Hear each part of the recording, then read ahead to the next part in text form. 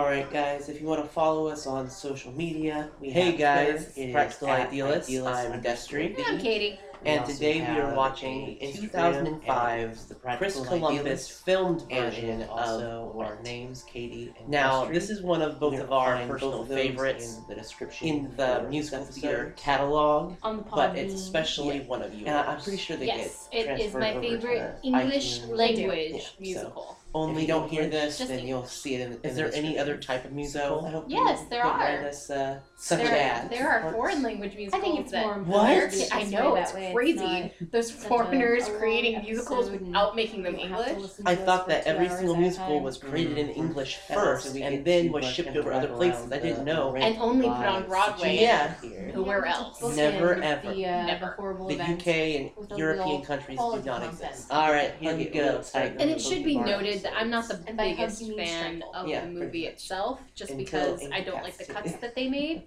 Or And I dead. think that Alright, it thanks was for listening, guys. scrubbed We'll a see you in the little. next one. I'm probably Bye. going to refer to the commentary of this movie I mean, a lot. it is PG-13. Yeah, and I think it's important. Everyone should watch the commentary. It has Chris Columbus and Anthony Rapp and Adam Pascal on it. They talk a lot about the cuts that they made and why they made them. And Chris Columbus was extremely aware of what he was doing. So while I might not personally like it, I understand why the cuts were made and I understand why the modifications were made. Like, I don't like that it starts out in Seasons of Love. Oh, okay. So that was going to be my first question. Yeah, I don't like that it starts out on it. Any particular reason? I get why it does because he wanted to establish that all of these are just human beings, and he wanted to establish the theme of the show by essentially getting the song out of the way. Yeah, pretty much, yeah. And I get it, and I don't dislike the tone that it sets for the show. Oh, yeah. But I also think that one of the things that I like about the musical version is that it starts out of nowhere. You don't get a minute to be grabbed. You're just sitting there and everyone's like, oh, hey, look, there's a guy plugging in an amp. I wonder what's going on over there. But since there are already musicians on the stage, it's nothing out of the ordinary. And then suddenly some guy starts singing. You're like, oh, shit, we better sit down. And that's one of the things I like about it is that it's so immersive. Speaking of which, I think it's interesting that even though he's filming himself, right? Who, Mark? Yeah, when he first starts the musical. Yes. So, but Well, he's filming Roger. yeah, but if you don't know that that's how it starts, it's almost like he's talking directly to the audience. Yeah, it breaks a lot of walls. The musical does. Like right off the bat. Absolutely.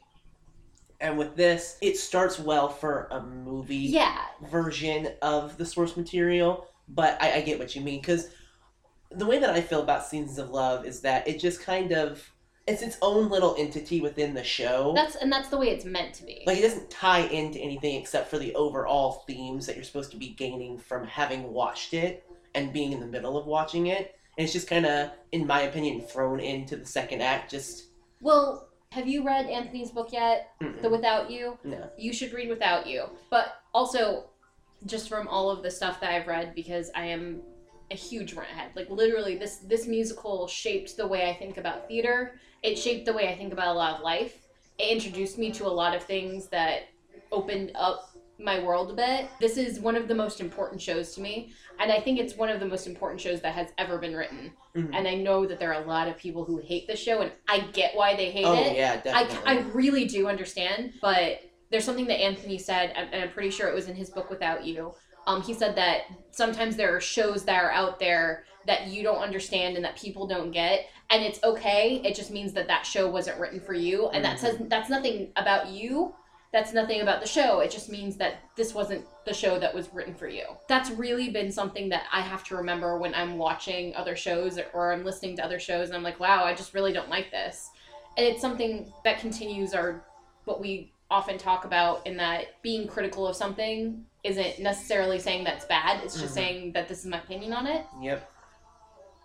And It's critiquing it. yeah, it's critiquing it. But Jonathan Larson wrote this song to be a pop-out song because when they're singing it on stage, they're not supposed to sing it in character. No. They're singing it as themselves. Right. So it's a moment for them to reconnect to the audience and to remind the audience what the show's about.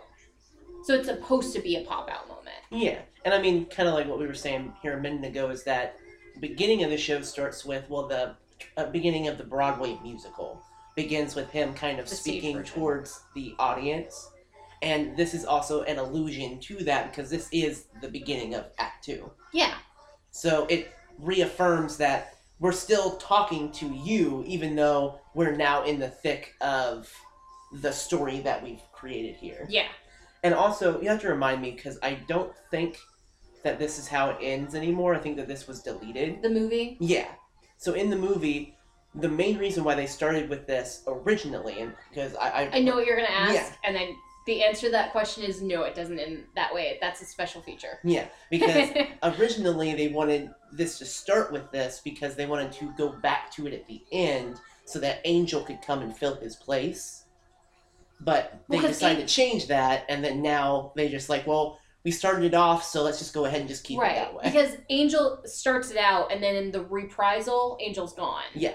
I believe that's correct. I think so. And then at the end, he was supposed to walk back out, and everyone has like a moment with him. And that was a deleted scene, which they never made a worse decision than deleting that. Right. Because I remember the first time when I got all the special features, and I watched that scene, and I literally, I remember I was sitting in my parents' living room, and I actually burst into tears. And my mom came walking in the room like, what just happened? Is it good? Is it bad? Tell me. And I believe that this movie was shot both in California, and then they did some scenes in New York. I think that's correct. I mean, LA, New York, they're basically the same at this point. They're both gross and disgusting. It amazes me the difference in quality of singing between the OBC, the original Broadway cast recording, and this. But Adam Pascal is the biggest difference, because poor little Adam, when he was first in the OBC, like, he had the passion for it, but boy couldn't sing. Like, he couldn't sing. It was bad. It's just bad. Well, he was a rock singer initially. He was a nightclub singer. Yeah. And then you hear him singing in this, and you're like, damn, boy, you went and you did Aida, and you come back all fancy? Yeah. And then, of course, we have Jesse L. Martin, who was not part of the original workshop, but he was part of the original cast, playing Collins. And the big change was to the Joanne character with Tracy Toms. Tracy Toms and also Mimi was different. Mm-hmm. Daphne Rubin Vega, who was the original Mimi, I believe that they offered her the position, and she accepted it, and then they found out she was pregnant, and they're like, sorry, but you can't be a teenage stripper and be pregnant. With a baby bump. And come and wear the skin-tight Lycra or whatever it is she's wearing. And I think she got, like, really upset, too. I believe that, yeah. But I think that she was well replaced. Yeah, I mean, Rosario Dawson's pretty decent. I mean, has she ever sang before or after this? I don't think in a movie. I don't know if she did, like, high school theater or something, but she has a decent voice for it. Yeah. She's not the worst Mimi I've ever heard sing. And then they cut out all of the Benny stuff in here, too. Yeah. And all the Maureen stuff, which those cuts made sense because don't want to introduce every single character. The further you get into the song, the more my brain just fills in all the other parts anyway. Well, because you were in the show. Oh, yeah. Playing Mark. I sure did. And I take full responsibility for how good you were because this was right when we first started becoming friends that you got cast in this role. I essentially coached you through this role. And I will not let you take any credit for, other than just being an amazing singer. Which you can have credit for, I guess. And then here's Benny, who is also part of the original Broadway cast, but not the workshop, I believe. Let me double check that information. Yeah, Michael Potts actually was the original.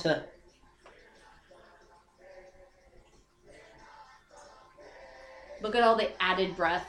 Yeah, The obviously added breath. The CGI breath. It's cold here in LA in the summertime. So did no one call the fire department as flames are being thrown out of the windows? This is 1990s New York. Would you call the fire department? Yes. And I don't know if I've always felt a connection to the show also because the workshop first came out in 93. That's also fun to note. One thing I will say is that they take out some of the individual voices. They do. In this cut of the song. Which I understand because they had so many great choral singers to choose from. but it kind of takes the individuality out of the moment. And also, they just turn half of the songs into dialogue, which annoys the fuck out of me. Mm-hmm. If you're gonna put the exact same dialogue in, put the damn song in. It would take no more effort than what they just did. I mean, this was still relatively early in the we're going to film movie musicals as far as like the new version of it, because back in the 50s and 60s it was a big deal, but they were still trying to figure out how to manipulate that medium into this medium. Mm-hmm. So I understand why they didn't do that, because it is kind of weird for these characters to sing dialogue at each other instead of just talk it. Right. So I think that people who aren't familiar with the musical are going to sit here and be like, why aren't you just saying this to each other? Because this is obviously not a song. I love Roger just sitting on the car. He's like, yeah, this is where I go. He's not wearing his plaid pajama pants. It angers me. Yeah. The costuming took a bit of a leap here, too. Which, again, it's a movie, whatever. But let us note the difference. Love his jacket, though.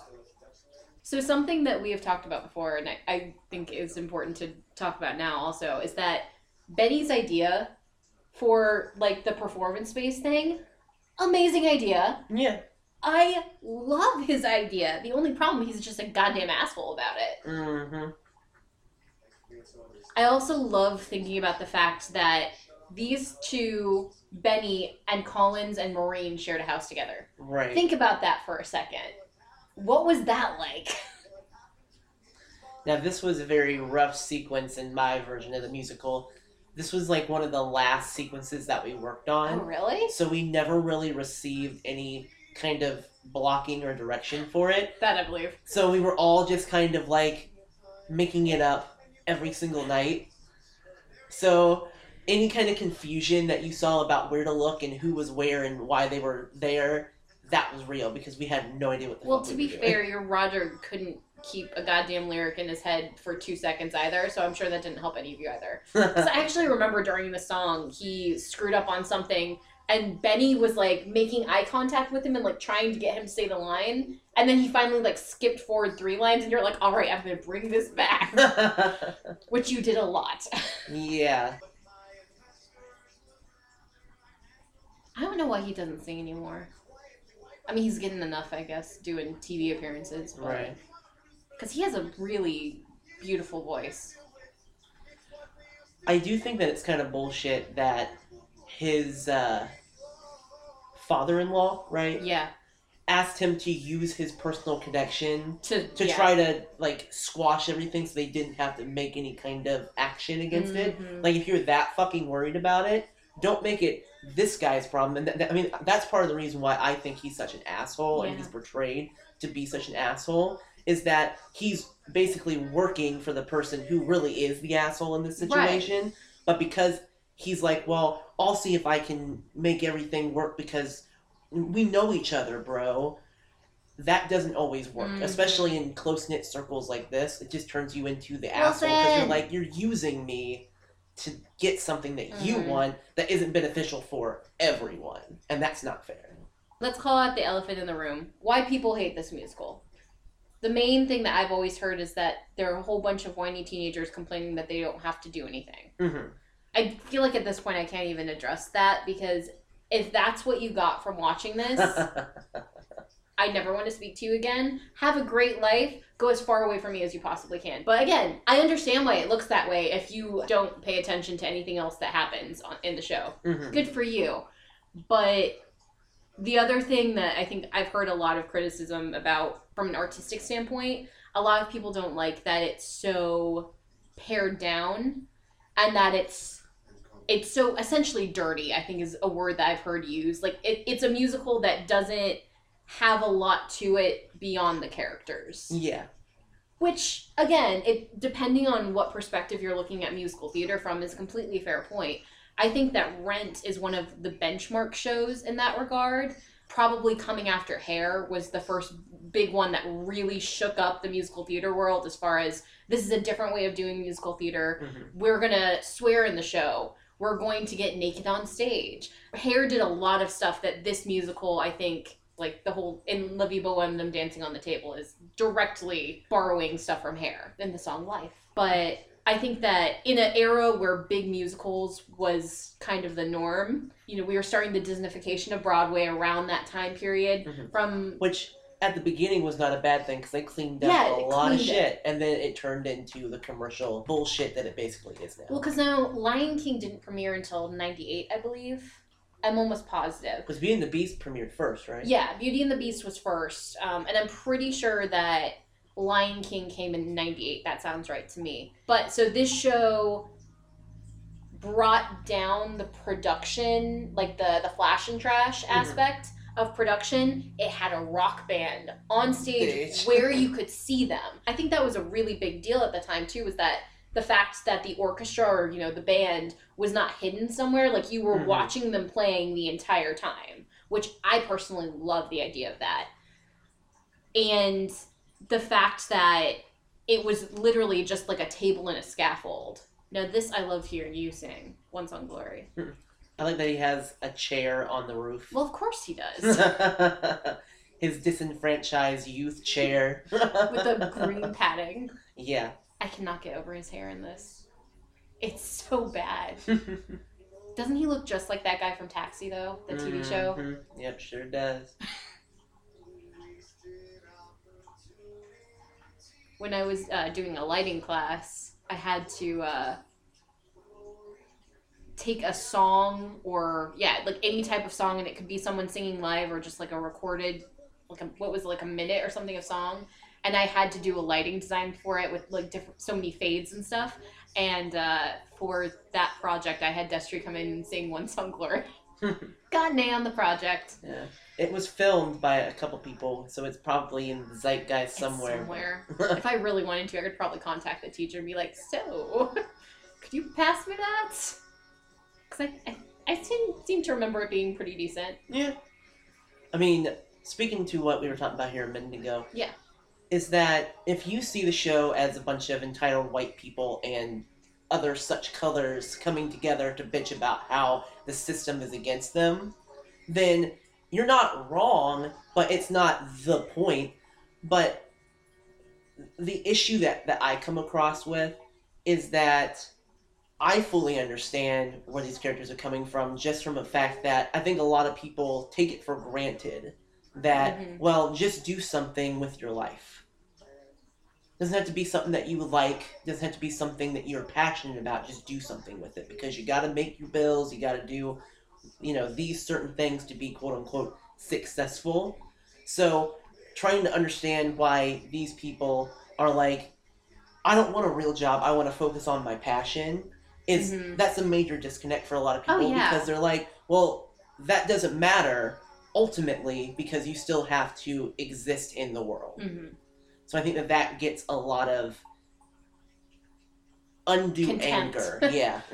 I also want to address just one of probably my top 5 things that I dislike about this movie. I hate the whole April thing. I hate that you see it. I hate that they walk you through it. I kind of talked about this in the Frankenstein, how I hate how people need to be shown everything. Yeah. And I like the fact that in the stage version, you barely hear about her. You find out at a later date that she, by Mark blabbing his mouth, that she slit her wrists in a bathroom. Yeah. After she found out she had AIDS. I mean, I will kind of defend it a little bit, though, is because, it's a movie. It's a different kind of medium. So showing it is probably better than just staying on, like, a tracking shot of him for 2.5 minutes. So it did break up the monotony of that moment visually, though. but yeah. I love how Roger's just like, I'm going to take care of the pretty little girl. Here, have a jacket, have this, whatever you want, you pretty girl. Man.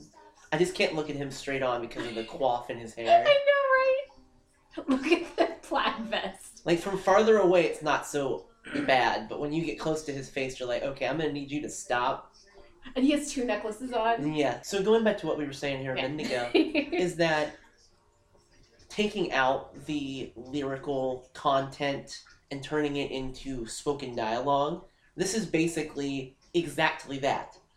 So even though that this is a big number in the musical that people know and are expecting, it's still kind of weird that they decided that, well, we want to take out the speak singing over here, but we're going to leave an entire song of speak singing. Well, and the fact that in you'll see that they let everything stay rhyming. Yeah. I think that's what pissed me off more than anything else. Like, if you're gonna have it spoken, then change the dialogue. Oh, hey, look, it's her butt.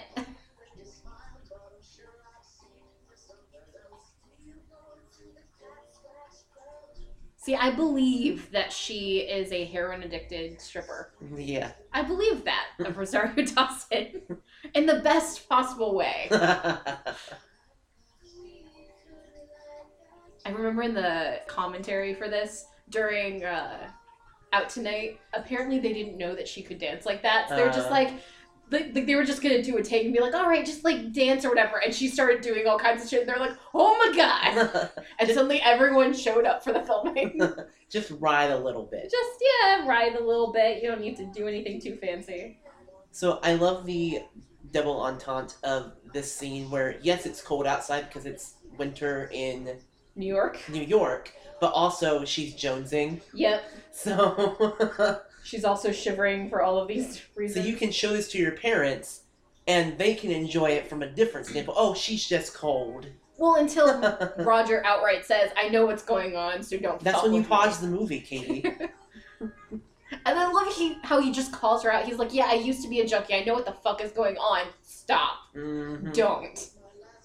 So can we agree that this is like the updated version of Baby It's Cold Outside? Yes. Except he's not trying to keep her there. He's just trying to keep her from using instead. So, I was looking at the libretto the other day. Mm-hmm. And I don't know what made me do this, but I was looking at the character descriptions, which is not something I often do. Mm-hmm. Did you know that there are only 3 people considered leads in the show? Which, from a personal standpoint, there are no leads in the show. No.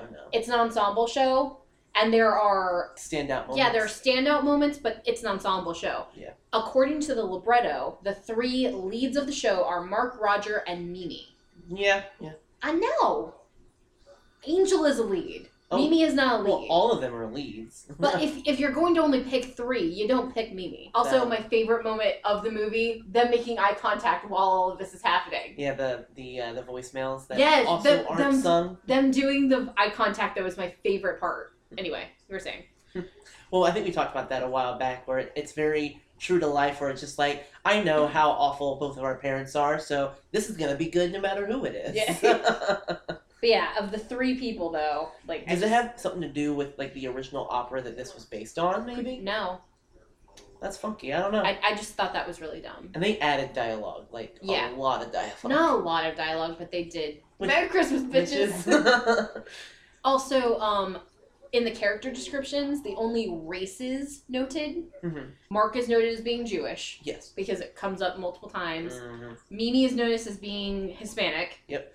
And yeah, that's it. Okay, yeah. So all of the characters are open to cross-casting, except for Mark, who has to look vaguely Jewish, and Mimi, who has to be Hispanic. Because again, it's openly mentioned. And Hispanic can literally mean pretty much anything. Yeah, like you Puerto Rican. You can look black. Filipino. Yeah, you can be black, yes, white, whatever, but ultimately, because she talks about the Spanish babies crying. Yeah. I mean, even the Mark thing isn't like, if he doesn't look vaguely Jewish, then I mean, yeah, it's not going to kill the vibe of the character. Anthony Rapp isn't the most Jewish-looking person. Oh, no, he certainly is not. The sweet little ginge he is. I like how he took his shoes off immediately, even though their apartment is disgusting. Yay, Angel! Wilson is magnificent. Like, no one can play this role like him. And in the tour version that I saw, because I saw the good version with Anthony and Adam in it, the guy that they had playing Angel was the same guy that's in the filmed, like, final Broadway production. I got them Angel and Collins from that. Okay. And, yeah, they were both fantastic. Didn't hold a candle to Wilson. No. But they were fantastic together. In my production, we had a pretty decent Angel. Had the attitude. Yeah. Mm-hmm. The voice was still almost there, but, I mean... Yeah. It can be a little bit rough, that's fine.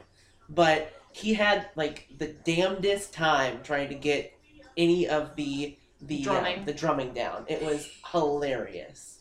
Mark is just like, yeah.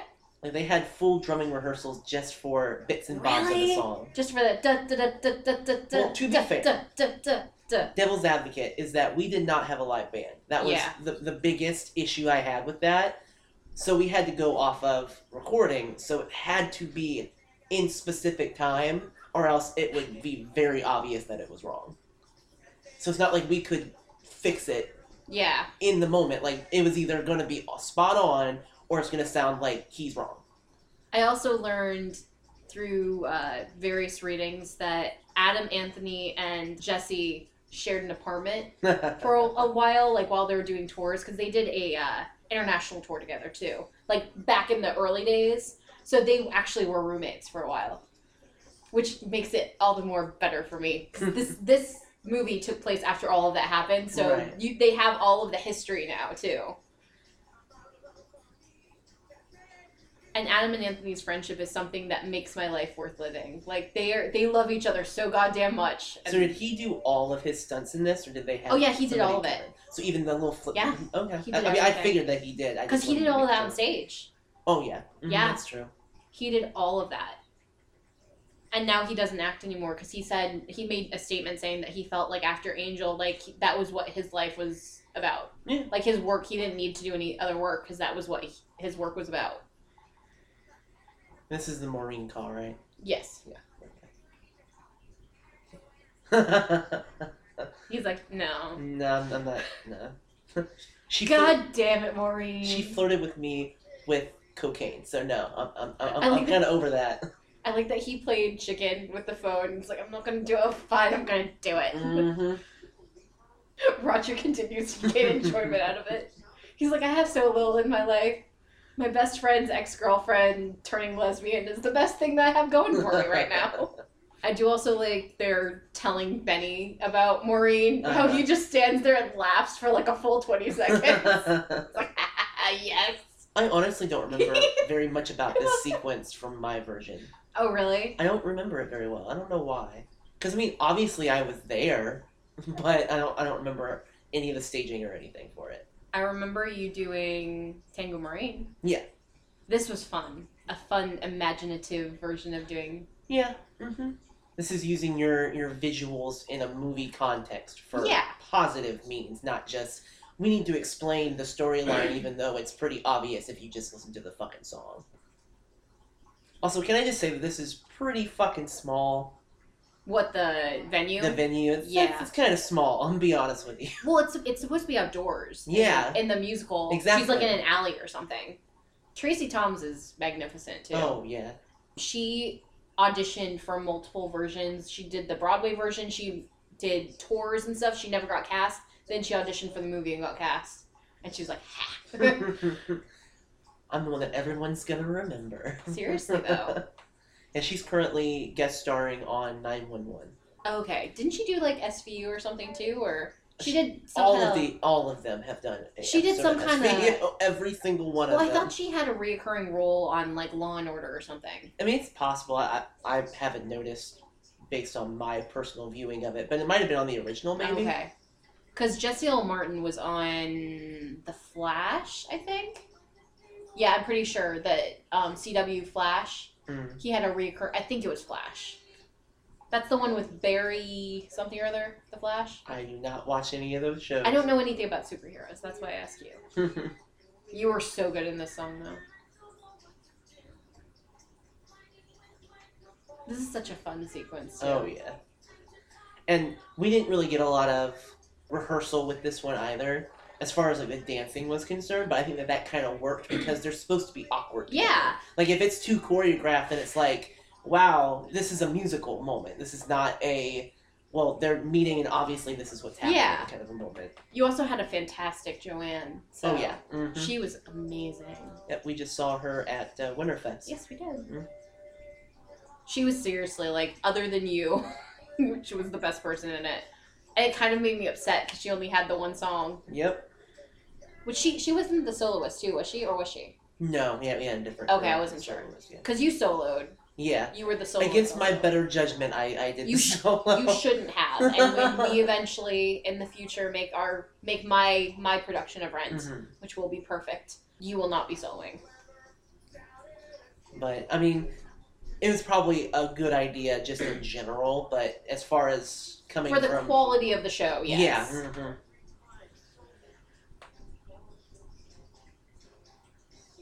What material is his coat supposed to be? I guess that's corduroy. Or is it pleather?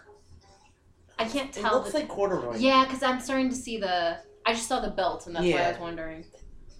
Yeah, that's corduroy. The eyebrow! The eyebrow! It's like, I'm kind of unimpressed by that. Yeah. Also, I'm wearing my Wall Street garb, so That's I'm right. much more impressive than you are. Now, what does she do? Is it She's a specified? lawyer. She is a lawyer. Yeah. Okay, but yeah. She's a lawyer.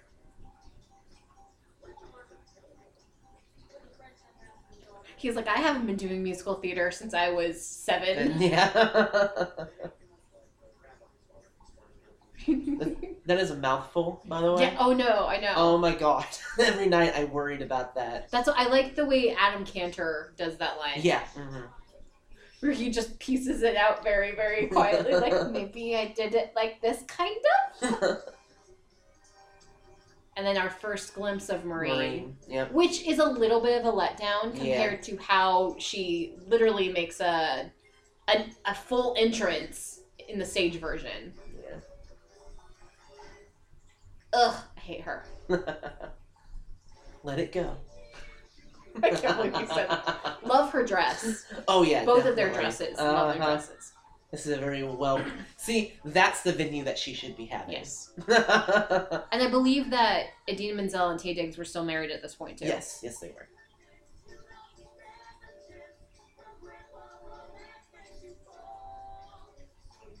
That was the most awkward wink I've ever seen. Yep. Well, not to mention that they kind of failed on the lift there a little bit. I think that was mostly Adina's fault. Probably. It didn't look like she was in the proper position. Oh yeah, she can definitely dance. That's about it, actually. She played Omnerus in Aida for a bit, not while Anthony was doing it, but after the fact. I mean, Adam. Yeah. Sorry. A's. Okay, the lifts are just looking really weird. They always looked weird, and I'm just noticing it more now. Yeah. First lesbian kiss of the movie. Her makeup is not okay in this. Yeah, she looks kind of blotchy. Yeah, I don't know what happened with that. And I love that they end up becoming buds. No, yeah, definitely. Well, which is a sequence that you don't really get to see. Like, isn't that like the best revenge though? Being friends with your ex-lover's lover, like that's just the greatest. And that's a sequence that you don't even get to see that much because their main bro time is in Happy New Year, and they cut all of that out. Which that. I mean, I wasn't the biggest fan of that song because singing it's a bitch, but I believe that. But it's important. It is important. Yeah, it's a character building. It's a relationship building moment. Yeah. It's when you see all of the couples together, including Mark and Joanne. Mm-hmm. Now, I wasn't watching closely enough. Was she standing at the mic during My Maureen? Yes. Or... Okay. Oh, no. Hang on. Now I have to think about it. Right. Because I don't think she was. No, she wasn't because they were still in the dance sequence. I have a problem with that just a little bit because it makes it kind of awkward. Yeah, it's fixing. Patched. Because it's supposed to be that moment of her. Like, I think we did it pretty good on stage where I flipped her into the mic and then she said it. So. And we have life support. Yes, this is life support. With Marty from Gilmore Girls playing the life support soloist. And actually, at some point in the movie, I don't know if it's in this sequence or the next one, you get to see Idina Menzel's current husband. Because he's the soloist in Will I. No, that's him right there. Oh, okay. Yeah, that's her current husband, Aaron Lohr. Okay. Awkward. This is also a bitch to sing, by the way. But see, you just have to lay into it. Yeah. Mm-hmm. You can't think about it too much. Any collection sequence of words is going to work there. So I get that they brought this down a little bit because it... Well, that makes sense too because it makes it more awkward when he comes bursting in though. And less farcical. Yeah. Because, it's kind of like an alleviating the audience kind of moment. Yeah. Because tension. I'm sure that most people who came to see the show were not going to have the initial experience that I've been to one of these groups before. So by making his little entrance kind of funny, it's kind of like, haha. Awkward. Yeah. Mm-hmm. Mark is always awkward. It just makes it easier for the audience to settle into the moment instead of it just being like this really oddly somber tone. Yeah. Which works for this, but it doesn't work in the musical. No, it doesn't. Especially coming off of Tango Marine. Yeah. Exactly. Mm-hmm. And plus, he's probably still flustered from that anyway. Oh, yeah. So him coming in and being like, God. Okay, I'm sorry. I love the fact that this can become a period piece, not just because of the fact of the year that is mentioned, but the fact that HIV is no longer a death sentence. Yeah. I love that. How amazing is that? That we have grown up in a world where that became not a death sentence. Not like, yay, I have HIV, but it's something that is treatable and controllable now. At least in America. Yeah, exactly. In developing worlds, not so much, but they're working on it.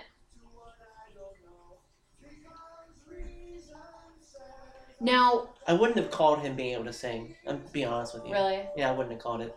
Now, you miss Roger singing in this song. Yeah. Because on the stage version, Roger's off to the side and adds his voice to that.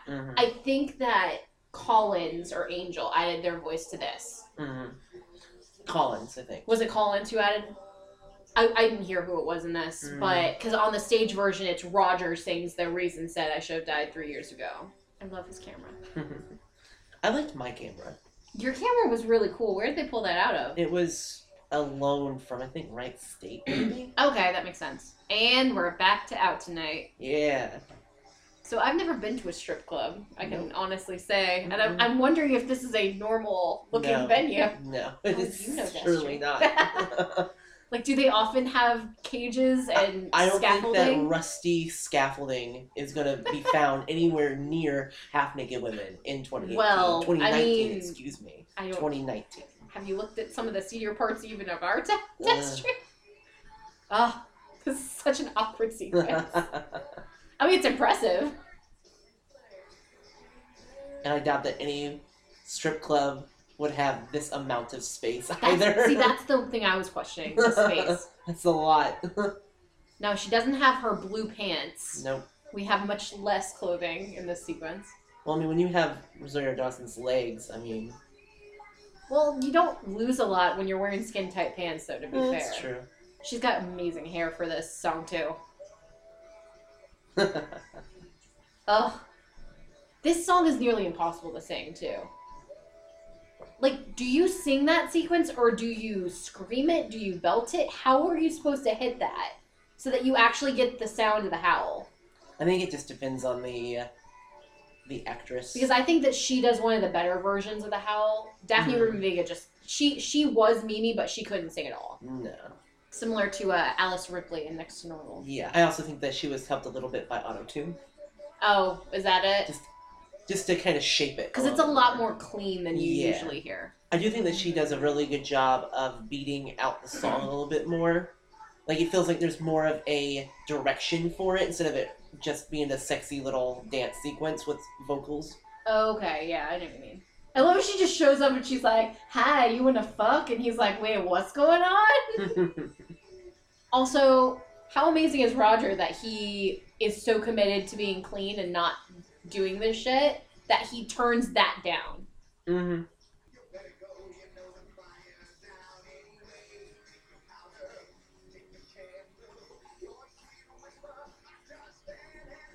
I like how she completely misunderstands his anger. Mm-hmm. And I think she does a really good job of playing that. Where she's like, okay, what are you mad about? Are you mad that I'm coming on to you? Or are you mad that I have drugs? Or, like, what are you mad about?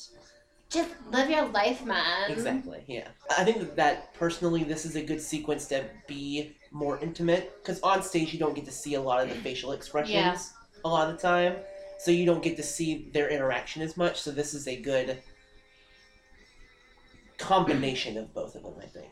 This song is really telling for the Roger you're watching, because you can sing One Song Glory a very few number of ways that make sense. Yeah. But with this song, You can choose to play it super angry, which would make perfect sense. You can choose to play it in despair, which makes a ton of sense. There's a lot more directions I feel like you can take this. But it's going to affect the rest of your portrayal of the show, though. Yeah. Mm-hmm. I tend to not like Roger being a hothead because I don't think it makes sense. No, it doesn't. Especially at this point in his life. I mean, it makes sense for him to blow up immediately. Like, that first, like, get the fuck away from me. I don't want this near me. Well, he has to do that for his own benefit because he has to be repulsed by it. If he's not constantly repulsed by the thought of going back to being drug addicted, then he's going to slip. Also, thank you for that point. I love his response to her. She's like, come on, you just gotta live. And he's like, if you're so smart, then why are you still doing drugs? Yeah, pretty much. Oh, thank you so much for your great wisdom, but this is bullshit, and you know it. And I think that Adam's, like, level of anger here makes sense. But, like, when you watch Will Chase, Will Chase just gets off on being angry, I think, as Roger. Yeah. I mean, it's because he usually plays really mellow characters, so when you see him in that, he's just like, I'm angry, man! But I don't think that it's needed. So, what is your thought on the staging of this moment? This part? Yeah, where they come out around the corner and they join her. I don't feel like that's true to where the characters are at. No, it's not.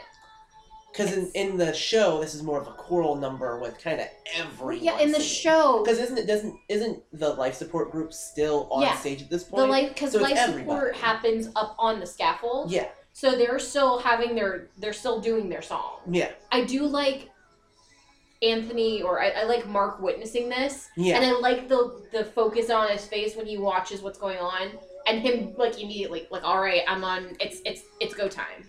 I gotta go take care of him. But as far as them coming, they're not coming to her defense, really. Well, they're coming to his defense. We need to get you out of this funk that you're in and start you living again. This was a poor way of representing that because it makes it look like they're on her side. Him. Yeah, I never liked that. And see, this is the moment I like right after she finishes. It's like, and what is Collins doing? Like, he's just kind of standing there. There's not a lot of focus. Yeah, it's just them coming home from the support group. Yeah.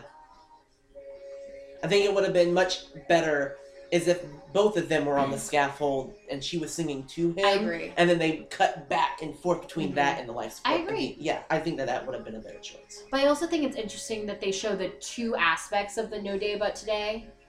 Mm-hmm. Because so many people take that from this song and they're like, yeah, man, you just gotta live life. Which, No Day But Today is a great motto. Oh, yeah, definitely. But it also, I think Mimi's part in this shows, like, it can be so misused. Oh, yeah. Because there's a difference between living life to its fullest and doing whatever the fuck you want because, well, you only live once. Because YOLO. Yeah. That's why I hate YOLO. Mm-hmm. It's just basically an excuse for you to do terrible things in the stupidest way possible. And they have another little friend moment. And these are the best moments in the movie because you do really get to settle into seeing them a little bit more. Yeah. And I think that Chris Columbus recognized how good they were together. And he was like, let's feature some of this. Because this show is built upon the foundation of their friendship. If your Mark and your Roger aren't good, then the show's going to be crap. And that's just the way it is. Yep. Particularly with Mark. Mark has to be the best person in the show. But you have to be good together. Like, you can't just be good separately. No, this show is so ensemble-based that if anyone is not working for the good of the overall show and working together and willing to put the effort into relationships, the show is going to be garbage. Mm-hmm. I don't care how good you are. If you're not working with other people, then you are garbage. Particularly in the show. And I think that the show's timeline, like the stage version, is also a bit of a hindrance because it's all happening within like a day and a half or 2 or 3 days or so. So kind of breaking it up a little bit gives more air to the relationships, but it also makes the story kind of slump a little bit. Because after a while you're kind of like, okay, because I was confused and I still am confused a lot of the time about when any of this is taking place. Oh, really? Like, as far as, like, you get your markers of this happens this day, and then this happens after this and that, whatever. But as far as, like, is this They're kind of fluid with it in the movie. Like, it starts on this day, and then we have intermingling time, and then we start on this day, and then intermingling time. I always get chills from this one. Mm-hmm. I love the rounds for this. It's so beautiful. And when staged well, it can be one of the more powerful moments of the show. Mm-hmm.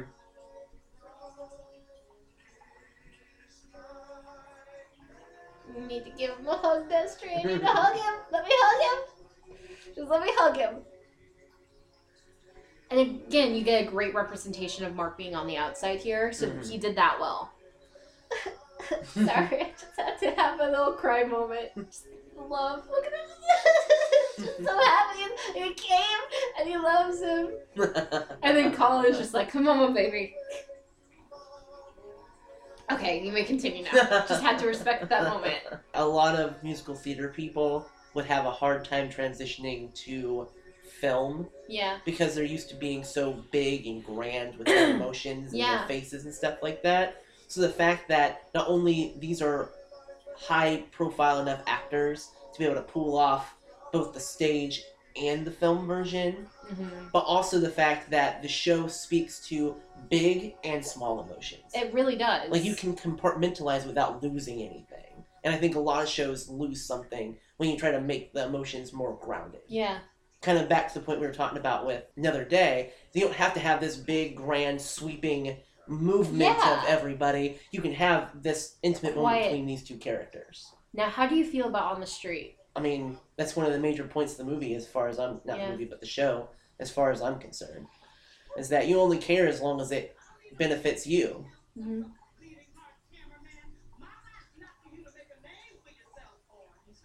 Also, you know who that is, right? She is the original soloist. Okay, that's what I figured. Yeah.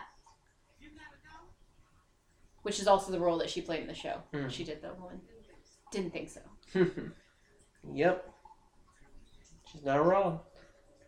And they saved that fuck for that moment. Because, you know, like, in PG-13, you're only allowed so many swear words. Yeah. Like, and he was Chris Columbus was determined to keep that there. Mm-hmm.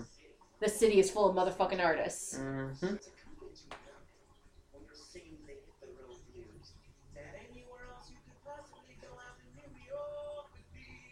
Now, Roger isn't part of this in the show, is he? I don't believe he is. No, he is not. Because right after this, the line from Mark is that I have to convince Roger to go. Yeah. This is right before. Yeah, to the show, I'll try to convince Roger to go. Yeah. Mm-hmm. Yeah, because I was about to say this. He actually got to take part in the song for once. Yeah, but Roger is not out at this point in the stage version. I love Adam's. I mean, Adam is the definitive Roger. There's no question. There never will ever be a question. But I love in this, you really get to see more of his wider performance. Yes, exactly. Because even in the stage version that I saw him in, his performance was different. Which it had to be, because he's quite a bit older in the stage version I saw. Because that was in, 2000... But I love his body language for Roger. How it's really, just pulled in. Like, he's exhausted. Not just from being out, but from the world. And you see that in his body language. And I love, you see a lot more of Collins and Roger's relationship in this than you do in the stage version, which I think is really important to see too. Because I know you really like a lot of Collins songs. Yes. Mm-hmm. What do you see as the purpose of his character in the show? Can you delve deeper into what that question is? Well, because, Mark is the storyteller. He's your guide through the show. Roger is, your romantic, tragic lead. Mm-hmm. He's the one that you feel pity for. Angel is the heart and soul. Yeah. I think that he is the emotional openness that the other characters lack. Okay. Because we've talked a lot about Mark and Roger interpersonally. Is that Mark is closed off because he's so concerned about keeping everybody together and alive. And because he knows that he will break apart if he's not the one. And Roger's closed off because he can't let himself feel anything because that would be too much emotion for him. Yeah. So, and then like you said, Angel is the heart of the show. So Collins has to be the opportunity that something good and positive. He's the hope for something positive. Angel is positivity, and he's the hope. Yeah. I think that's a really good way of putting it. Like, because that's basically what I think too, but I wouldn't have put it so eloquently. Because I'll Cover You Reprise is not the loss of hope. Yeah, that's it's true. Like, it's the hurt and it's the respect for what was, and it's the I am gonna keep going for you, baby. but it never once does he cut himself off from No. anyone or anything. That's so true. And even when he comes back at the end of the show, you know, he's still out there working. He's going out there being an anarchist and it's doing the his same good thing. deeds. You know, It's is so that true. life doesn't stop just because life stopped for somebody else. But you have to respect that someone's the life loss did of something. end. Yeah. He's the feeling what you need to feel. Because at the end he comes back on Christmas and hand me the As keys, usual. bitch, and Yeah. that's how he is. His annual visit, checking in on his boys. Where's the hand? Give me your fucking hand, bitch. I also think it's interesting that he chose to go off and make a name for himself and move out in the world. Mm-hmm. And that Roger, like, once he lost it, he just lost it. Yeah, exactly. So Mark had to become then again, the babysitter. That goes along with the opportunity of hope is that I'm not going to do the thing that I want to do with my life, but there's still hope that I can find some kind of peace and happiness somewhere, doing something. But yeah, this is the replacement for Christmas Bells. Yes. Especially with the jacket moment. Which Hey, I that's my understand. coat! I get why it's not in the show, because the purpose of Christmas Bells is to establish position, like Yes. where you are. It's to give you the feeling of the city and to reconvene all the characters. So I get why that was cut. And also that's where Roger comes out for the first time. Yeah. So it's obviously going to look like that because to Roger it's like, wow, that's It's just too much. chaos, Too yeah. fucking much. Now I believe that it might have actually been cold that day. Oh. Because that's a lot. So I think that it might have actually been Get it, a New girl. York shot. Yeah. They're so cute together. Those are some hard harmonies for guys, aren't they? Yeah. Our Collins and Angel had to work on that like for a while. And it still wasn't perfect by the time we went to show. More Christmas bells. Yeah. Dialogue. Again, direct except for the look around part. Well, it had to be, or else that's It way still too Dr. rhymes. Seussy. Yeah. It rhymes. Don't apologize to her. You don't have to apologize to her. So more Christmas bells. Yep. Floundering. Because they didn't want to put it in. So, number one, where did all this money come from? For Yes. full production value and essentially... Joanne. Because in this, they must have rented this space. In the musical, it was an abandoned lot. Yeah. Joanne, definitely. She, financed the whole thing. Yep. Because, like, look at all this shit.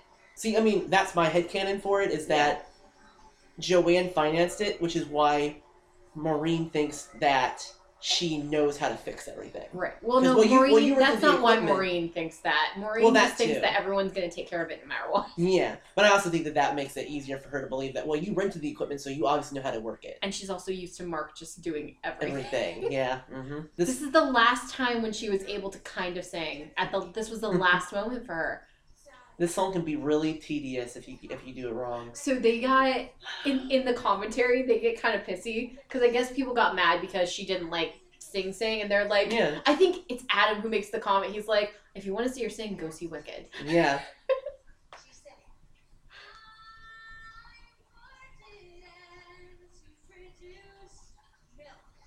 She has the biggest mouth of anyone I've ever seen. Seriously, this is like right when her voice started to go. Mm-hmm. But because she doesn't sing in this, you don't notice it. And they cover anything up with auto-tune during Take Me or Leave Me. I had the best Maureen in the production I saw.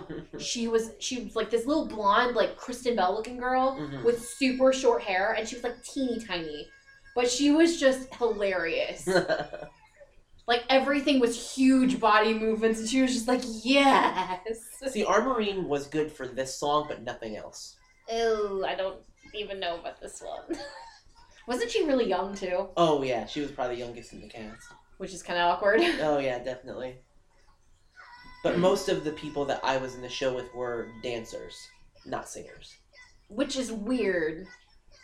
This is not really a dance-heavy show. And the fact that there's so many people here, it's another good point that was made in the commentary, is that she has to be kind of good or she wouldn't have so many people coming to see her. Right. So, like, there has to be a balance of it being ridiculous and it being actually good, because people have to be coming to it. I also like in the stage version, I don't know if this is common, but my Maureen went, not in my backyard, you utensils. I don't know if that's standard, but that's the way my Maureen does it, or did it, and it's the only way I see it being done. Doesn't she do that in the Rent film live? She might. I'm almost positive. Because that's what my Maureen was. She doesn't beat it out in this one. Yeah, but it is on, like I said, it can be tedious if you do it wrong. Yeah. And I think that they're just like, okay. Speeding through it. Let's get to the ride already. And it's, yeah. Because the really fun song that everybody loves is next, so let's just get it done. Yep. She aged just like Sarah Jessica Parker. She really did, though. Yeah. She got like the mom bod. So, what is your headcanon for how Mark and Maureen worked as a couple? Oh, they were horrible. They were always totally fighting. Believe that, yeah. Constantly fighting. Like, they just do not seem compatible. Well, because he's a ever. little puppy dog, and so he would run around after her, and she found the attention charming. Mm-hmm. And I think that it was definitely, she needed a place to live. He brought her in, and then Roger and Colin tolerated her because of Mark. Mm-hmm. And you actually get to see the riot in this, too. Yep. I like that you do get to see the riot, because then you get to see the panic when Mark isn't there, when they all go to the... And you actually, for once, you get to see Roger worry about him for once. Mm-hmm. Which I think is important to see, that it's not just, the emotion isn't just one-sided. Which is something that's really easy to miss, I think, in the musical. Think about the fact that this riot must have been big enough that it made nightly news in other cities. Because his mother doesn't live in New York, I don't believe. Because remember, maybe upstate New York. Because in the voicemail, it's your riot footage made in the nightly news. Mm-hmm. So she probably doesn't live in New York City. No. So it made nightly news somewhere else. That's how big this riot must have been. Mm-hmm. Also, look how worried my baby is. This is worried about his friend. His male life partner. His non-sexual male life partner. His heterosexual life partner. All of our extra friends here are totally not just extras for dancing. Right. Which, again, in the musical, all of these people you have seen already doing various other characters. Uh-huh. So it's not just like, oh, hey, here are some random people. You don't actually only have two friends. The moment of realization. Also, I never realized before how big Akitas were. And when I realized that, I was like, oh, shit. For some reason, I had in mind like a little yappy dog. Yappy dog, yeah. And I finally looked up an Akita once, and I was like, oh my god. So, one of the most famous moments in, I would say, like, musical theater. Oh, yeah, definitely. This is one of the biggest moments, which they pretty much screw up in this, let's just be honest. But besides Seasons of Love, this is the thing that everybody does for the award shows. And I feel like this...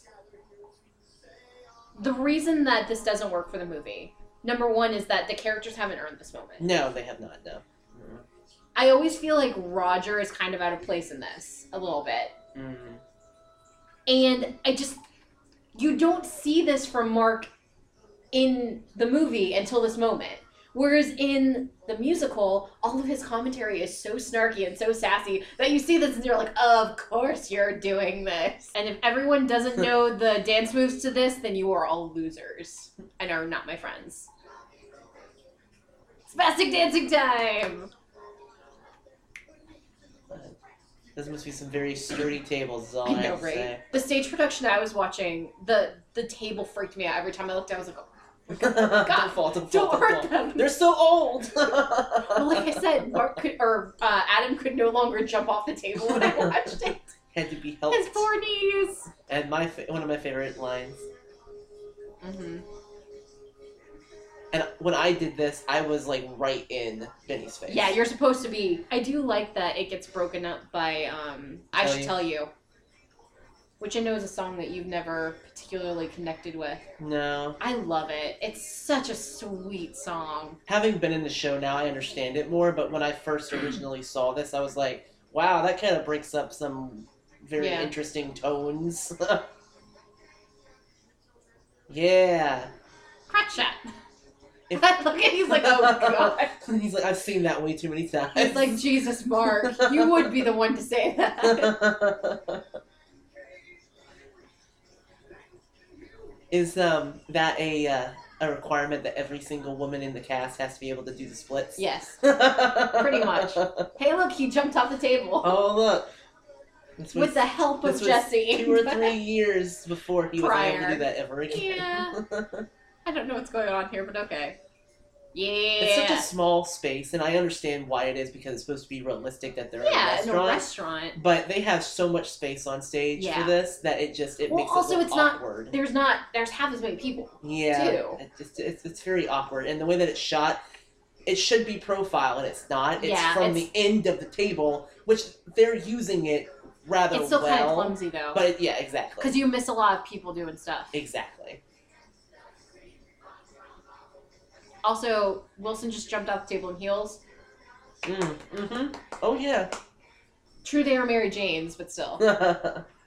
I wouldn't jump off a table in Mary Jane's.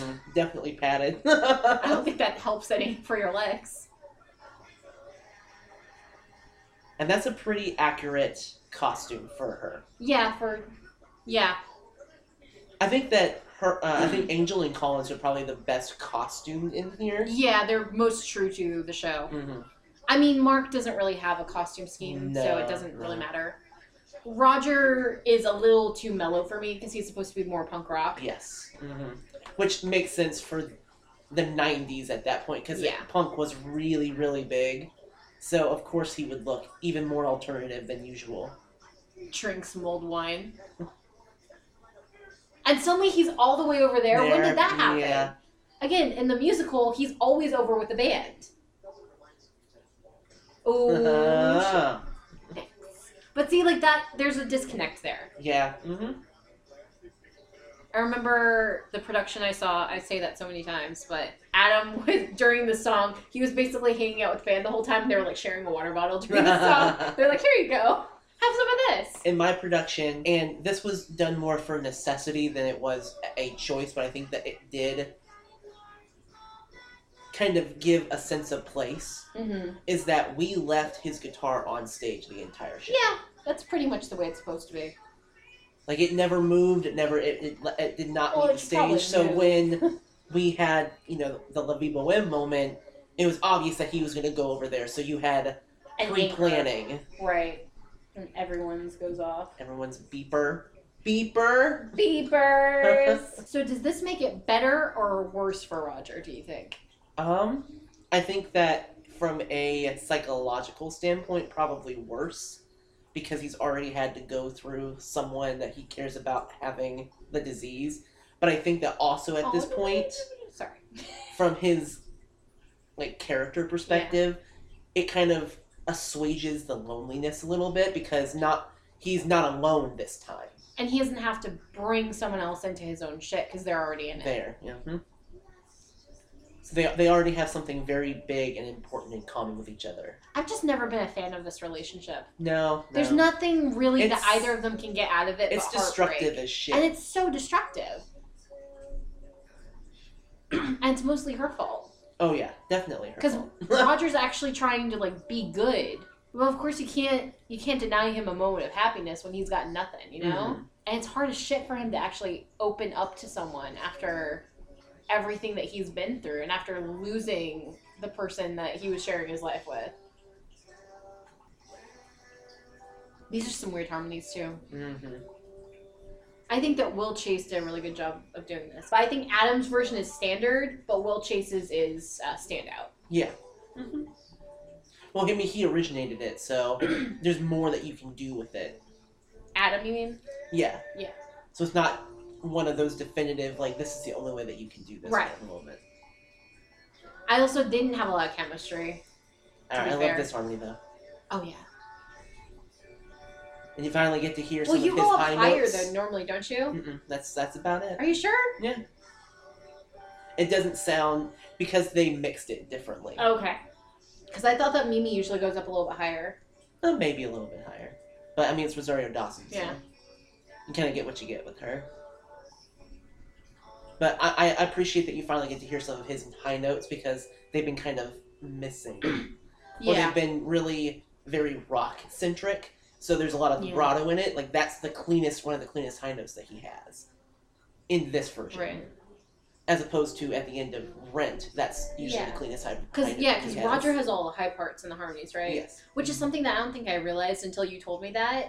And I don't know why I didn't know that, but that Mark takes all the lower parts. Yeah. But in your production, you took the higher parts, right? Yeah. Just because you could hit them cleaner? Yeah, because he could do it. It was just it was gonna sound rough, and it wouldn't have worked for the chord that we were trying to hit. Okay. Well, your voice is also a little bit stronger on your Yes. high notes than your low notes anyway. Mm-hmm. So I think it makes more sense to have you take the richer part there.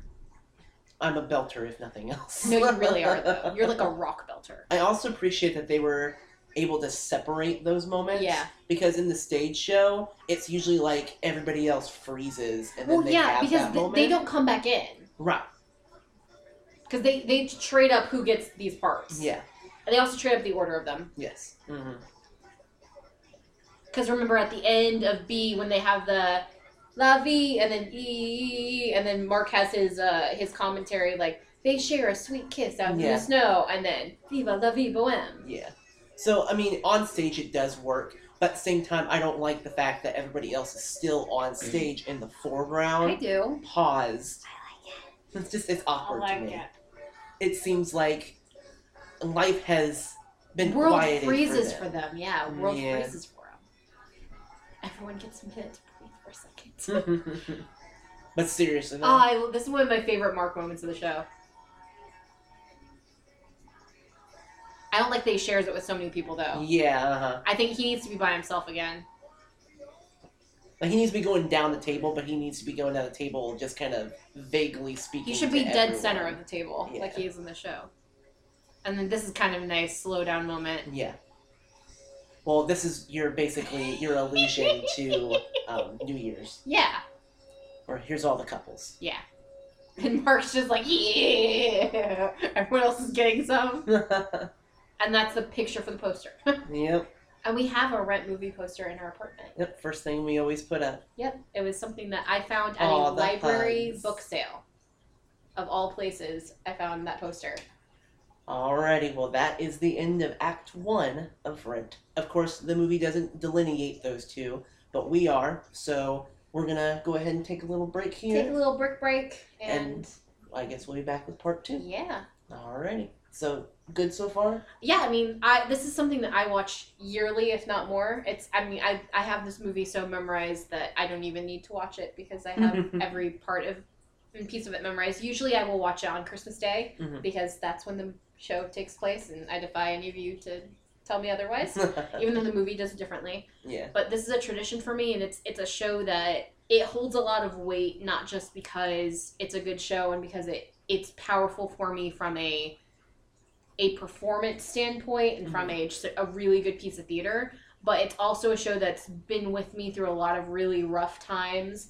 I sang Without You multiple times at funerals for friends of mine, and it's a show that means the world to me. These characters they're so important to me, and that's why whenever we talk about like the Rent Live and stuff, I know that I sound a little bit harsh when I talk about it, and I know that I'm being unfairly critical of a lot of it, but this show is so important to me. Yeah. You can't screw this show up.